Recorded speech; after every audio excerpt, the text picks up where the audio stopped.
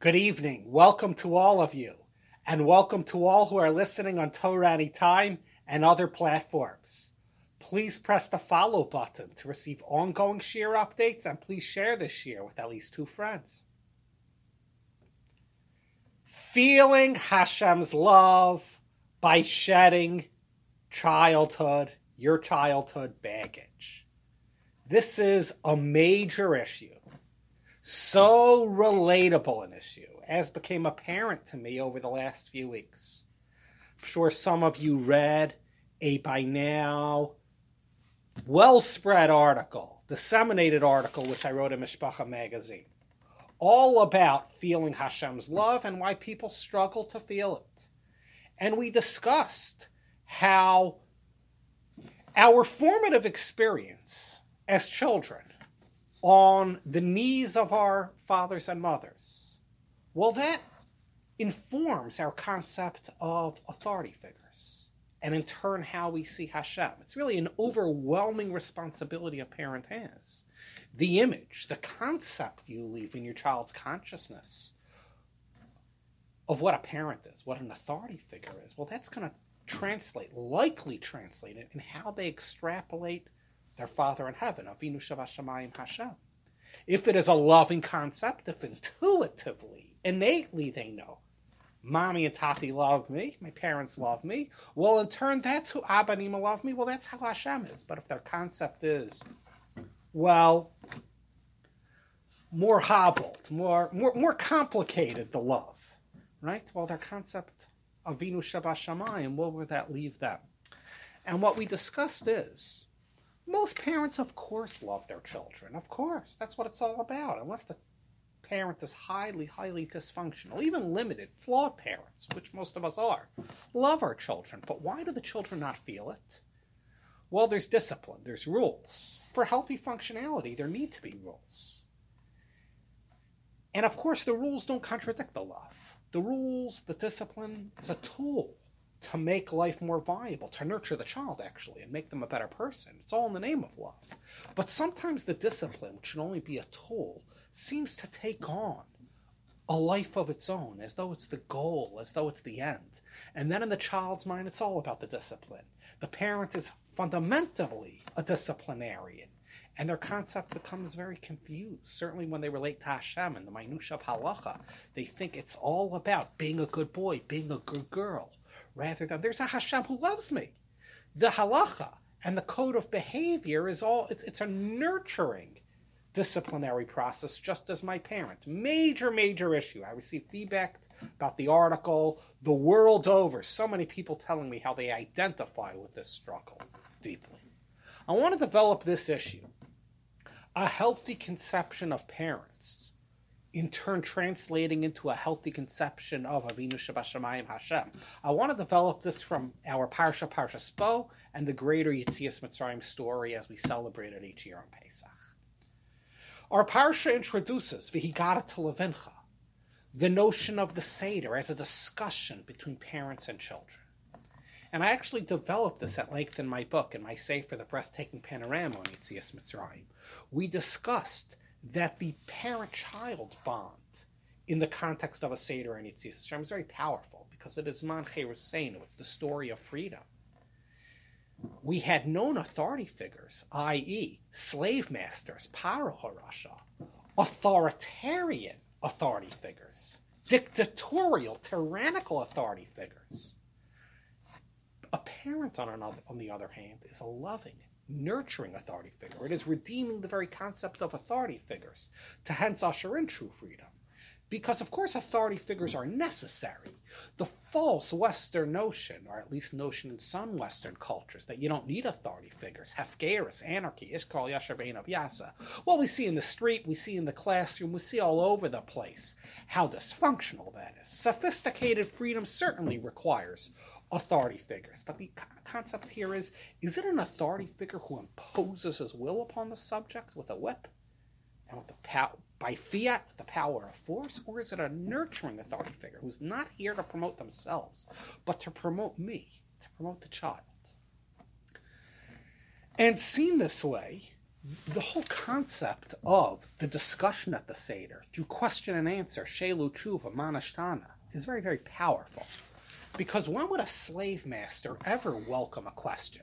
Questions are anathema to the slave-master relationship. You do what I say. I tell you what to do, and then aye, sir. You do exactly what you're told.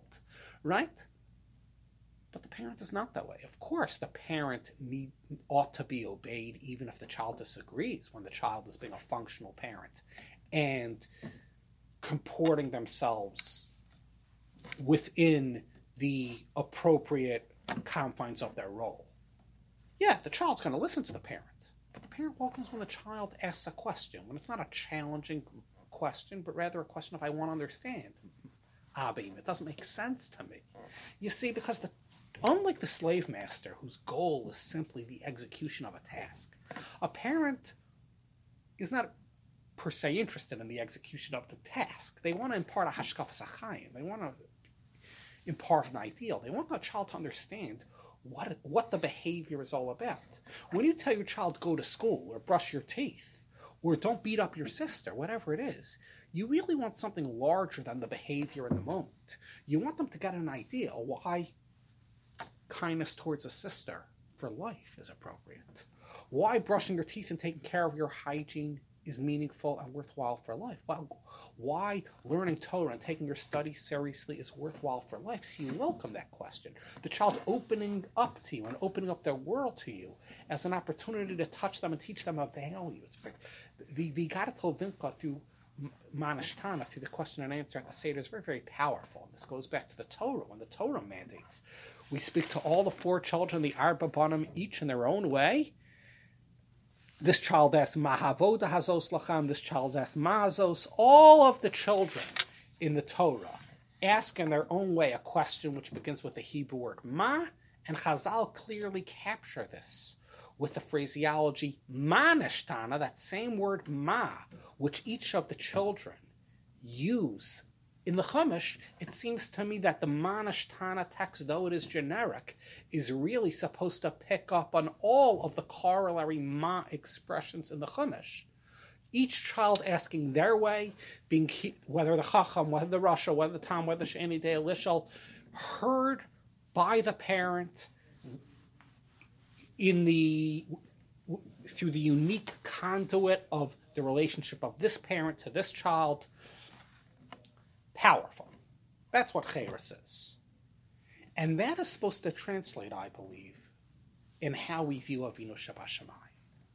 Because we know Yetzias Mitzrayim is not only a story of the human parent-child bond, but it swirls higher. Hashem declares at the time of Yetzias Mitzrayim in Parashat Shmos, he tells Moshe, go tell Paro, B'ni B'chori Yisrael. The Jewish people are my cherished firstborn child. And therefore tell Paro, if you don't let my firstborn son go, I'm going to strike down your firstborn child, as in fact happens at Makas Bechoros. It's a powerful, visceral verse. You start up with my child, I will start up with your child. It might not be the most elegant thing to say. It might sound like something we say on dark back alleys, but if you're really a protector of your child who's been bullied, you talk that way. You tell the bully and you stare them down, don't you dare lay a finger on my child, or else I will lay it into your child.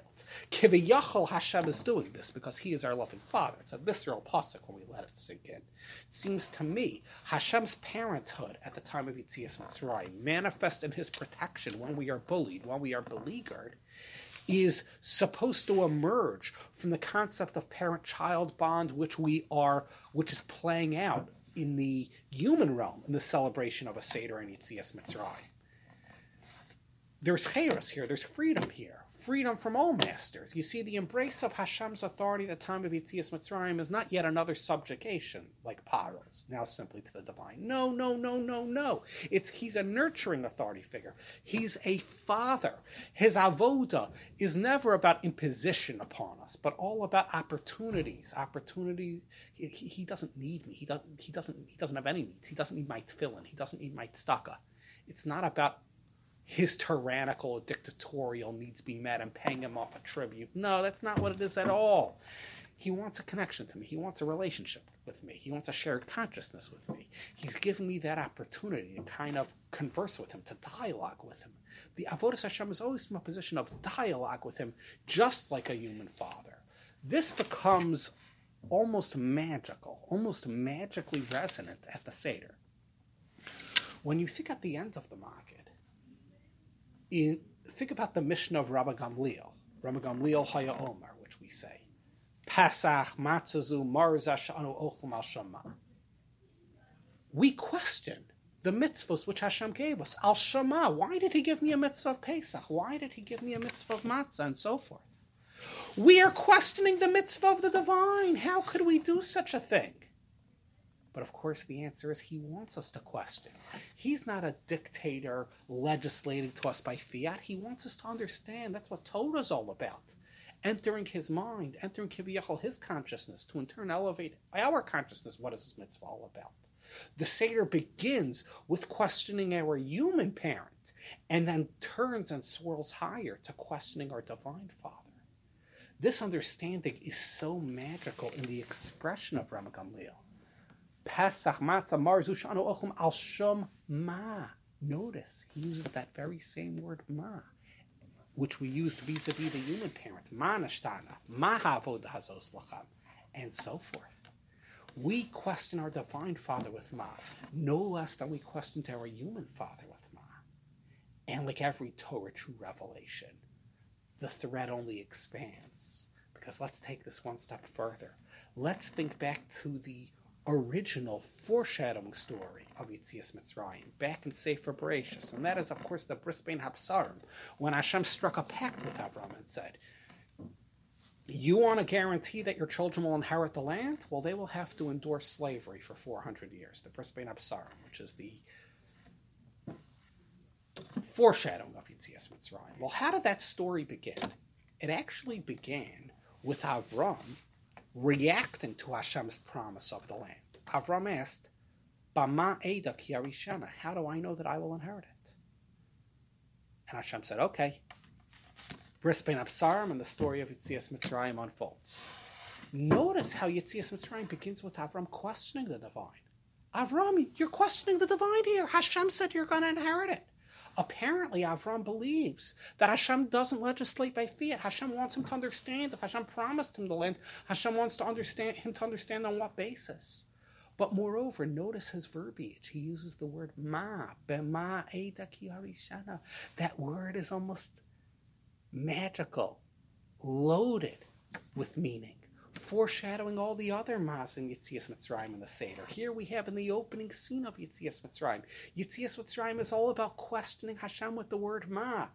Avram does that vis-a-vis Hashem. The first Jew understands that Hashem wants us to have a nurturing, questioning relationship with Him, and that is in turn what we do towards our human fathers at the Seder with ma nashtana, ma havodah zos lachem, and then we scroll higher and we ask Hashem too, matzazu marzu shadu ochlum al shama.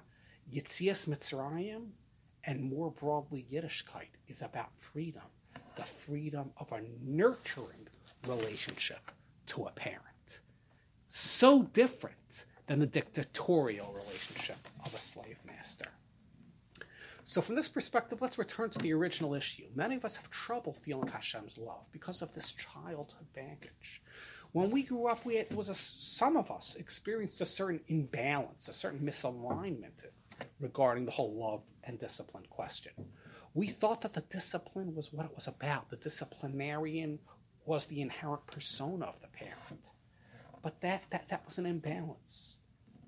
Our relationship to Hashem, and hopefully as human parents we come close to this ideal, it becomes oh so clear and oh so apparent. It's about the love. The discipline is a necessary means, but only a means. In the article I compare discipline and rules to training wheels, which only remain fastened upon the bicycle so long as it's needed, and then it comes off. Rules are only training wheels. They're there to serve a function. They're not really what the relationship is about to the parent.